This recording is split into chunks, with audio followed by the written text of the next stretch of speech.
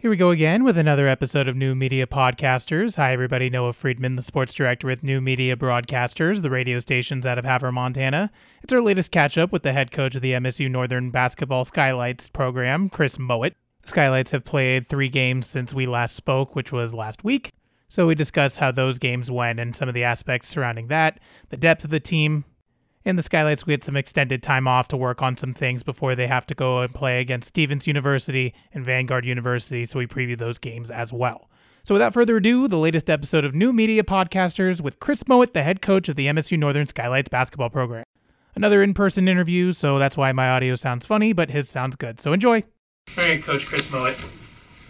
Team's played 3 games since we last talked. Talked about the MSU Billings game going exactly how you thought it would go. But how do you feel like the team was able to bounce back against the competition that you played in Great Falls?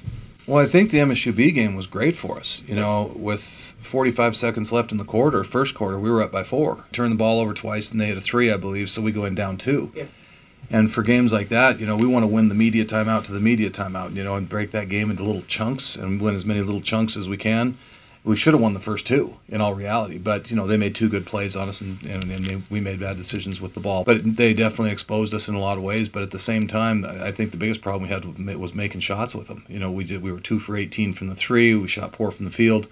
We shot well from the free throw line. I was proud of that. But the biggest thing we got out of that is this team is really going hard on the boards. We got out-rebounded by 5 by a team that is really, really good on the boards. And so we walked away with a lot of positives. We had a few too many turnovers, things like that. But I think had we just been able to put some points on the board, we would have been really happy. Takeaway from that, there was a lot and a lot of positives and, you know, a few things obviously to work on. But heading into the next weekend, it set us up for really good things. I mean, we came out of the gate and scored 28 points in the first quarter against Northwest. They came racing back on us, cut it to 5 late in the game, and we had to make 3 or 4 plays down the stretch, which our kids went out and executed. We got a couple of baskets in transition where we made good decisions and finished and made our free throws down the stretch and were able to gap it back to 12. And I think with the Corbin game, honestly, it was start to finish. I was really proud of our kids. You know, in both games, all 12 kids played. I felt like all 12 kids contributed. Again, we were really good on the boards. I think we won them by double digits on the boards in both nights. I think we can pick up a few more offensive boards, but the biggest thing for us right now is the effort we've been putting in shooting the ball. I mean, granted, it's only 2 games, but we're shooting 90% from the free throw line, which is number 1 in the country, and I think we're shooting 42% from the three-point line, which is 7th. And, you know, that's a small sample size, but you know what? We'll take it right now. And those are the things we've been emphasizing, and all of a sudden to see that coming out and the results panning out, it's exciting. And so we don't know where Corbin is. We don't know where Northwest is as far as nationally or anything like that, and we don't worry about that. The reality was we came out, we won 2 games in a row against NAIA teams. I think both those teams are nice teams. The Corbin team led Providence the next night at halftime by 2.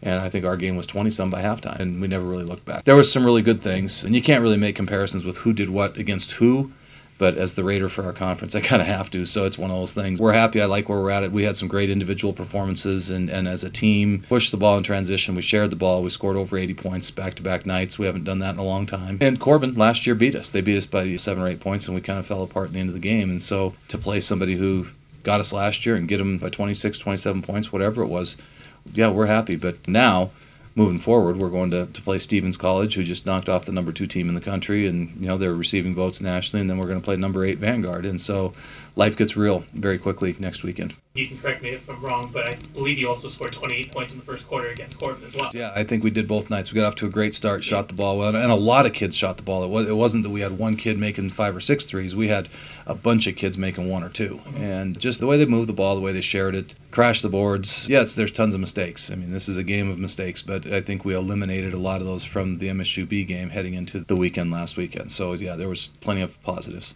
One of the things we talked about the last time was the fact that you guys have a lot more depth now that you have a lot of returners and then some of the transfers that you're able to bring in as well. And looking at the box score of both of the games, it seemed like it was flipped in terms of the performers from the Corbin game versus the performers from the other game. So how have you been able to see the depth play a part so far in the early stretch of the season? Well, both games we had 4 kids in double figures. Both nights it wasn't the same kids. Right. And so I think that alone says something. I think at one point or another, all 5 starters, because we did start the same lineup both nights, but all 5 starters were either one or both nights in double figures, and then off the bench we got double figure scoring from some people as well. So I think there is more depth. It's a challenge for us to play 12 kids, but we're trying. We're trying to get everybody opportunities in games. But at the same time, we're coming off a season where wins are important. It is important for us to come out with a win. And I think that Northwest game especially, we were challenged, and they came back on us, came racing back, tons of energy out of their team. And up 5 with 3 minutes to go, anything can happen. And instead of